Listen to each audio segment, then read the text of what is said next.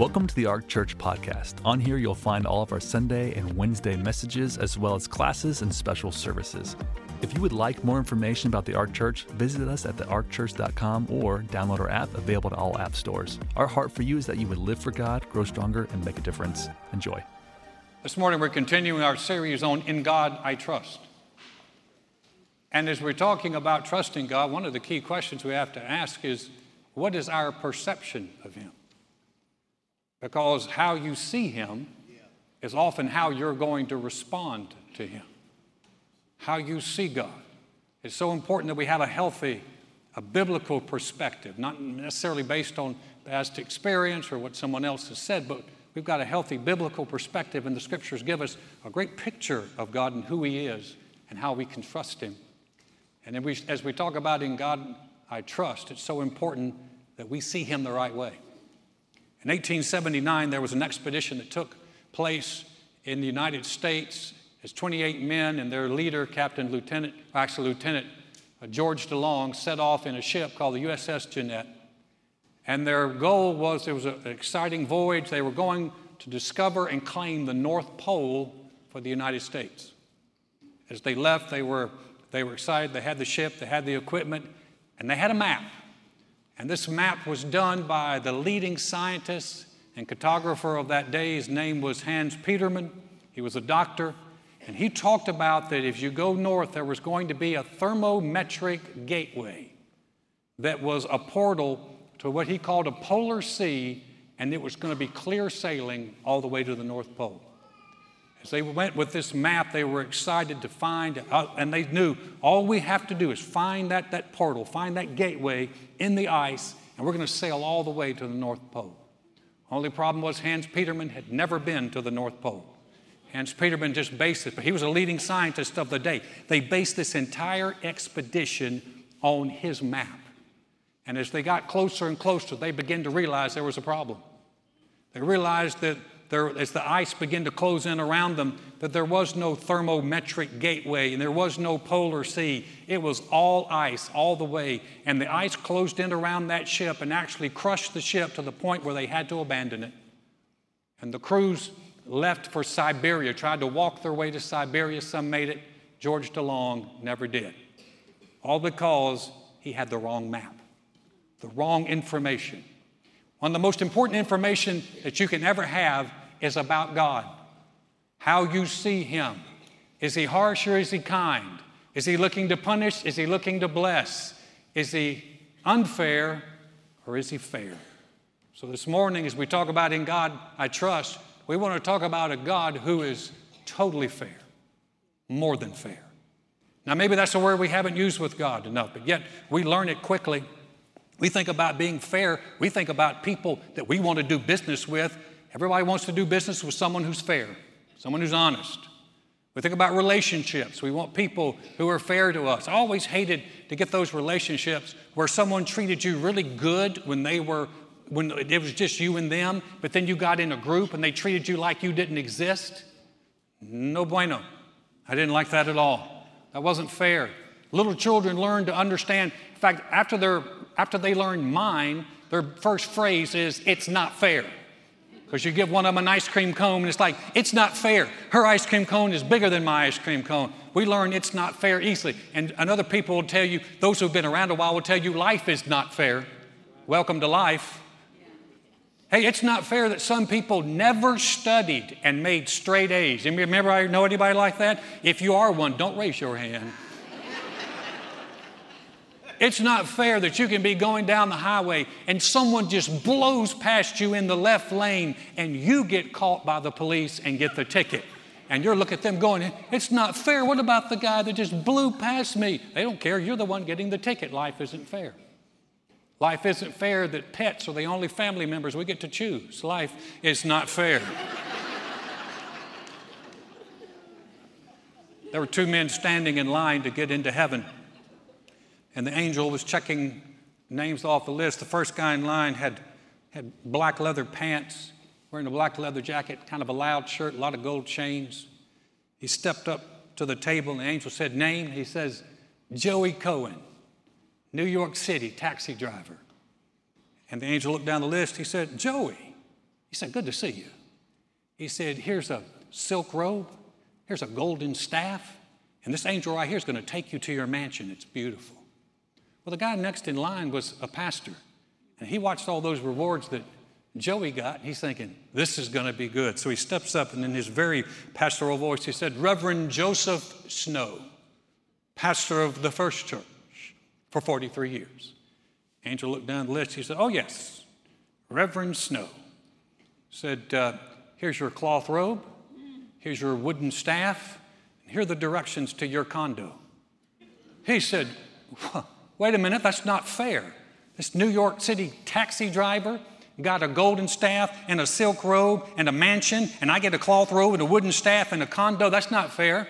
Angel looked at him and said, Reverend, we work off results up here.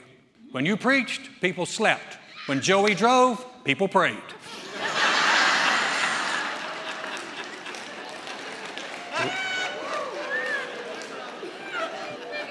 Life isn't fair. You know who's fair? God is fair. God is totally fair. Look what it says here in Hebrews. He says, for God is not unjust. That word unjust, we would use the word fair. He's not unfair. To forget your work and labor of love which you have shown toward his name, and that you have ministered to the saints and do minister. It says he's not unfair. What you do for other people, he takes it personally. What you do for his saints, what you do for his children, what you do for his people, he takes that personally. He is not unjust to forgive. He is not unfair. God is totally fair. Remember when Paul, the Apostle Paul, before he was the Apostle Paul, he was Saul, the one who persecuted the church. And here he is persecuting the church. He's going to Damascus. He's actually going to take believers in Christ. He's going to take them, rip them out of their homes, put them in chains, and take them to Jerusalem. He's going to put them in prison. He was a bad guy. And on the way there, a light falls around him. He falls to the ground, and a voice speaks to him out of heaven and says, Saul, Saul, why are you persecuting me? And Saul said, who are you, Lord? He said, I am Jesus whom you're persecuting. You notice Jesus didn't say, you're persecuting my people, you're persecuting my church. He took it personally that Paul was persecuting his people, and he said, you've done it to me. If God recognizes that when we persecute his people, he takes that personally, how about when we do right, that he takes it personally? He takes it, he's not unfair. He's totally fair. A number of years ago, our daughter was in Tulsa, Oklahoma. She moved up there, and she was living by herself, and she called us one night, and she was having she said, I'm having stomach problems. I said, where are they, darling? She said, man, they're low. And I said, that on one side sounded like appendicitis. And so we encouraged her to go to the urgent care. They went to urgent care. She's in a lot of pain. Urgent care sent her to the emergency room. And she sat in the emergency room for a long time. Well, word got to Matt and Kelly. Kelly, our Matthew, Kelly's his wife. She's a blessing. She teaches in our art kids. She's been a blessing to our family. And she called her mom, Mary Beth Brashears, who lived in Oklahoma City. When Mary Beth found out that our daughter was sitting in an emergency room by herself in pain, she got in her car and drove from Oklahoma City to Tulsa and found Christina in the emergency room. She said when he found Christina, she was sitting up in a chair, just moaning in pain. They took her in and removed her appendix before it ruptured. Thank God they got it. But Mary Beth sat with her when she was going into surgery. When she woke up, Mary Beth was there. Jory couldn't be there. Mary Beth was. How many of you know that as a parent, you couldn't have done anything better for me than what you did for my daughter? We've never forgotten that. We appreciate how many of you know, and you've said this before, I've heard people say this before, well, I don't care, you do whatever you want to me, but don't you do it to my kids. And all of us feel, listen, where did we get that? We got that from our Heavenly Father. He's the greatest Father of all. And what you do for his kids, he takes that personally. We'll never forget what Mary Beth did. We take it personally. And we take what she did, and no, we'll never forget it. We appreciate it. And God doesn't forget either. He's totally fair. I want to share with you a story in the Bible about how Jesus was totally fair. Remember, when you see Jesus, you see God. If you want to see what God looks like, we look at Jesus. He is the representative. He's just a representative of God. Here's how God is. And how Jesus is more than fair to Peter is a great story right here. They had just met. This is early on in their walk. It's in Luke 5. So it was as the multitude pressed about him to hear the word of God, Jesus, that he stood by the lake of Gennesaret and saw 2 boats standing by the lake, but the fishermen had gone from them and were washing their nets. And he got into one of the boats, which was Simon's, and asked him to put out a little from the land. And he sat down and taught the multitudes from the boat. When he stopped speaking, he said to Simon, "Launch out into the deep and let down your nets for a catch." But Simon answered and said to him, "Master, we've toiled all night and caught nothing. Nevertheless, at your word, I will let down the net." And when they'd done this, they caught a great number of fish, and their net was breaking. So they signaled to their partners in the other boat to come and help them, and they came and filled both boats so that they began to sink. And when Simon Peter saw it, he fell down at Jesus' knees, saying, "Depart from me, for I'm a sinful man, O Lord." For he and all who were with him were astonished at the catch of fish which they had taken, and so were James and John, the sons of Zebedee, who were partners with Simon. And Jesus said to Simon, "Do not be afraid. From now on you'll catch men." So when they brought their boats to land, they forsook all and followed him. Jesus is more than fair. Jesus is by the lake, and the people are pressing in on him. He realizes he needs another place to preach, a better place to preach, and so he actually asked Peter, "Hey, Peter, can I borrow your boat? Can you hold it still while I teach the people from the land?" Now, Jesus, I don't know how long he taught. My guess it's longer than me. I bet you he taught longer than 30 minutes. You say, "Well, why don't you teach longer than 30 minutes?" Because I'm not Jesus, and you wouldn't listen that long. So there. But he's out there teaching the people. He's sitting in the boat, and Peter's holding the boat. Jesus didn't demand it. Jesus asked him, "Would you let me use your boat?" Didn't command that. He just asked him. And so what he did cost Peter. Peter had fished all night. In that part of the country, they fish all night. They don't fish in the daytime. They throw the nets out. They bring the nets in. You throw the nets out, you bring the nets in. He caught nothing. He's probably tired. He's washing his nets. He wants to go home. He wants to get some breakfast. He wants to go to bed. And Jesus said, "Hey, will you put out here? Let me just teach the people from the boat." And it cost Peter some time. It cost him some effort and his boat. "I need to borrow your boat." But Jesus did not ask Peter to do anything that Peter did not have the capacity to do. And remember that he asked him, he didn't demand it. Now, Peter agreed. Peter did it. And after Jesus taught the people, he wanted to honor what Peter did for him. He said, "Peter, launch out into the deep and let down your nets for a catch." Now, listen, you say, "Well, he's not honoring what Peter did." Yes, he is. Because the way this story reads is Peter helped Jesus. Now Jesus is helping Peter. Because the story does not read, "And Peter was walking by the lake of Gennesaret and saw Peter and said, 'Hey, did you catch anything?' Peter said, 'No.' And Jesus said, 'Launch out in the deep and catch something.' And Peter caught a whole bunch of fish." It doesn't work that way. He said, "Would you help me? Would you help me just preach the gospel to these people?" And Peter said, "I'm going to help you." And Jesus said, "Great." And after he did it, Jesus said, "Now you launch out into the deep and let down your nets for a catch." But Peter didn't know Jesus. He didn't know him that well. They had really just met. And so Peter, he didn't know how good Jesus was. And he didn't know what Jesus could do. He's looking at Jesus, and you could hear it in his response. "Lord, bless your heart. You're a preacher. Preachers don't know nothing about fishing. You don't fish in the daytime. You don't launch out into the deep. Bless you, Lord." But then Peter said something that was brilliant. He said, "Nevertheless, at your word, I will." That's one of the greatest trust statements you can ever say. And you know, a lot of times we don't know how everything's going to work out. And one of the best things we can ever say to the Lord is, "Lord, I don't know how all this is going to work out. In fact, it doesn't make a whole lot of sense to me. But nevertheless, Lord, whatever you say, at your word, I will." That's one of the greatest trust statements we can ever say. And Peter said it, and he launches out to the deep. And Jesus was more than fair with Peter. Because it didn't say Peter threw out his net and caught 4 fish and 2 skinny crabs. We need to understand. We read this and we read it from our perspective. He threw out his nets, and the nets began to break because there was so much fish in them.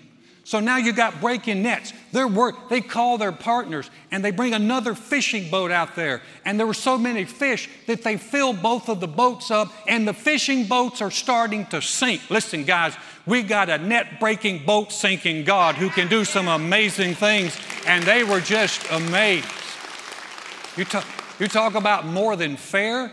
He was more than fair with Peter. And Peter fell at his knees. Now, I've always wondered, that's the only time in the Bible you see where someone fell at Jesus' knees. Why did he fall at Jesus' knees? Usually they fall at Jesus' feet because the boat was full of fish. They were standing with fish up to their knees, and he falls at Jesus' knees, but he felt so unworthy. He's like, Lord, you need to depart from me. Lord, I don't deserve this. I'm not worthy of this. This is too good for me. Depart from me, I'm a sinful man, Lord. And I love what Jesus said to Peter. He said, don't be afraid, Peter. God knew what Peter was before Peter ever recognized Jesus. Jesus knew what Peter was. But Jesus had a bigger plan for Peter than just catching fish. And when they came back, the material blessing was great, but the Bible said they left all and followed him. Our God is totally good and more than fair. You see, we have to trust that. If we're talking about trusting in him, we have to trust him when he asks us to do something for him. Now, I'm going to just be very, very, very clear with you, and I want you to hear me on this. The Lord will ask you to do something for him. You say, well, he hasn't asked me. Well, sometimes it comes through your pastor. But he will ask you to do something for him, and it will cost you. We got leaders who are helping these young people go to Dallas, people who have taken vacation time. It costs them something. But whatever you do for him, he takes personally. And your service for him, he takes that personally. He'll ask you to do something. It'll cost you time. It'll cost you some effort, but it's worth it. He'll ask you to give. Now, don't get nervous. We're not going to take up an offering. But the Lord will ask you to give. He'll ask you to tithe. He'll ask you to give to his kingdom and his people. He will ask that of you. He will not make you. He will not demand that you do it. He asks you to do it. But here's the deal. He'll never ask you to do more than what you can do. Amen. He'll never ask you beyond your capacity. But here's the thought. As I was praying about this message and thinking, this is the thought that came to me, and I've never thought of it before. But we sang about it today. What he's done for us. What he's done for us.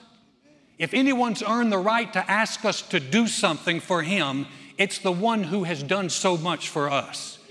Listen, we're here today because he sent his son to die for us and forgave us of our sins and has given us new life and has given us his Holy Spirit and given us the promise of heaven. And there's many of us that he's healed and he's strengthened and he's mended and he's put back together. He has done so much for us, and we don't ever need to forget it. We need to say thank you. Thank you. Thank you. And I'll give you a tip. Don't even wait for him to ask. You ask him, Lord, what can I do for you? Joy was sick 30 years ago with acute chronic pancreatitis. And she had a surgery down at the medical center. Michael was about 5 months old. Matt, I think, was about 9. Christina, 6.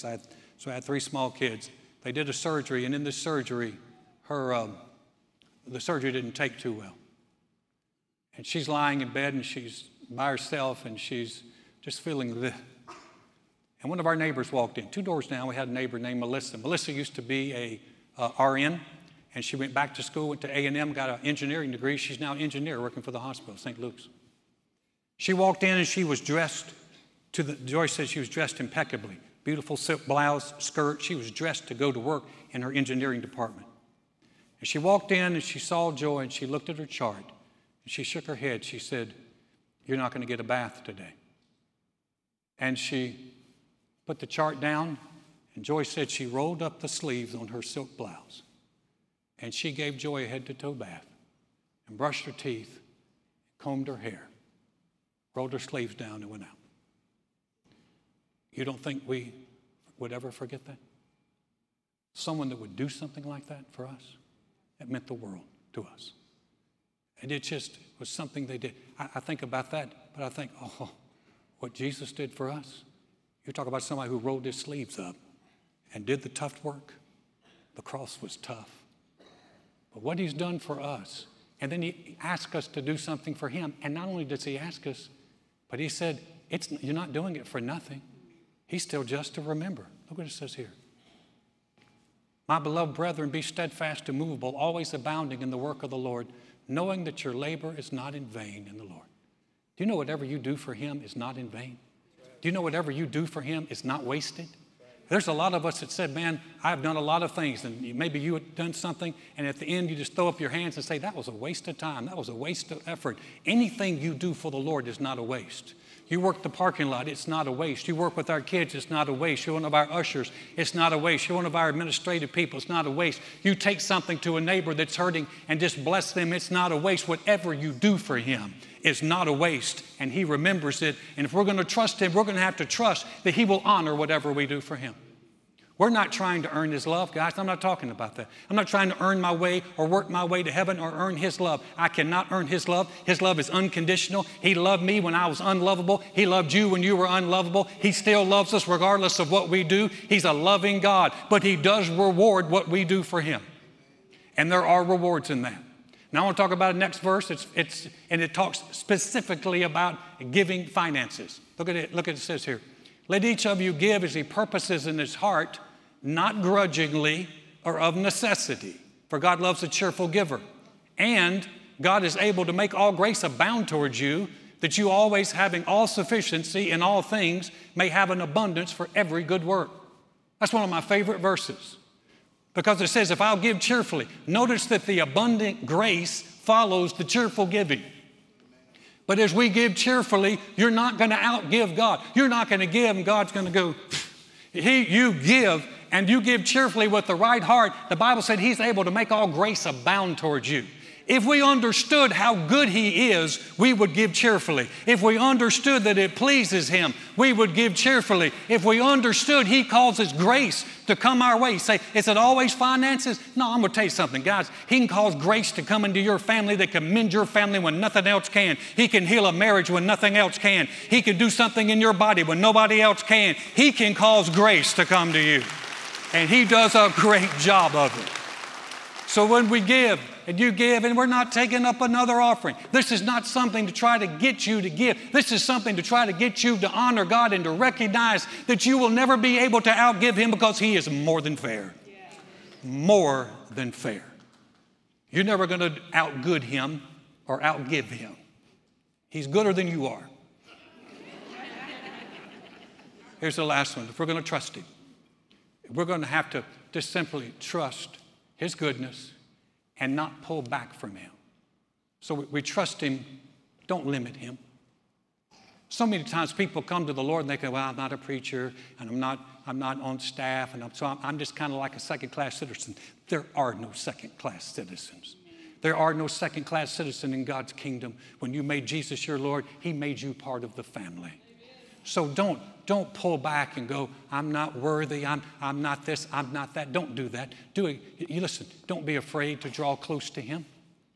Don't be afraid. You say, well, if I come close to him, he's going to ask me to do something I don't want to do. Alan, he's going to make me do something. I used to think, I really believe this. If I gave my life to God, if I really followed him, he was going to make me marry a woman I couldn't stand and send me to a place I never wanted to go. I really was. That was can I tell you something? That is a lie of the enemy, because God will be better to you. He gave me a woman I didn't deserve and sent me to a place that I absolutely love. I'm going to tell you something. God is good, and you can trust him to be good to you. And if you know he's gooder than you are, and he's gooder than anybody you know, and he's fairer than anybody you know, it makes giving to him a whole lot different.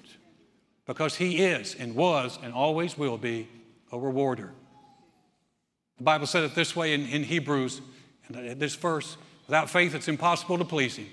For he who comes to God must believe that he is, and that he's a rewarder of those who diligently seek him. Now you may not understand how that's going to work in your life, but you just say the very same thing that Peter said to him. Lord, I don't know, but nevertheless at your word I'm going to trust you. And nevertheless at your word I believe that you're a rewarder.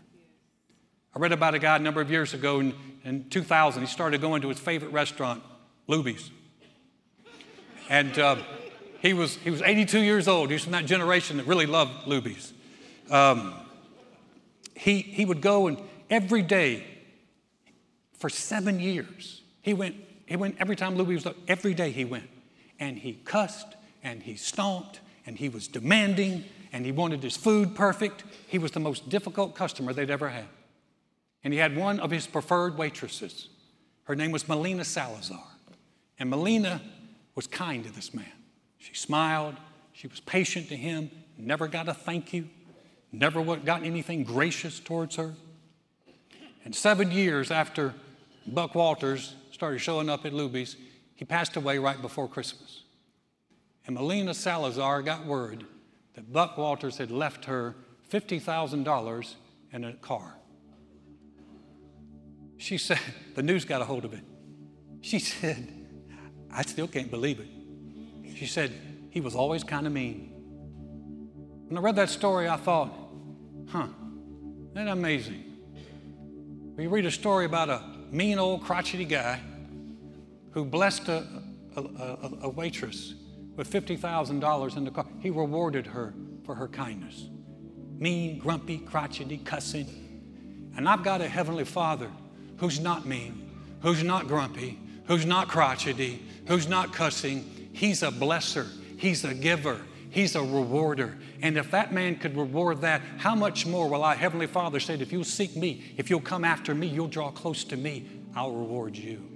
He is a rewarder, and he's totally fair. If anyone could have said, it's not fair, it's God. If anyone could have said, it's not fair, because they sinned, I have to send my son.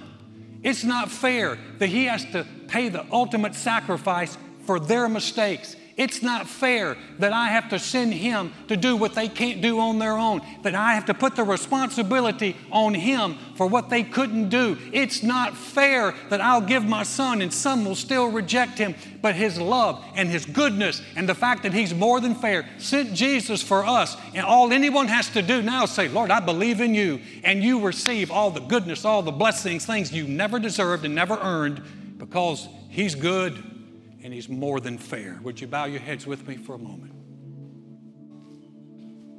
We'll be out of here in just a couple of minutes, but if you came today and said, Alan, I don't have a relationship with the Lord, I know that he knows that.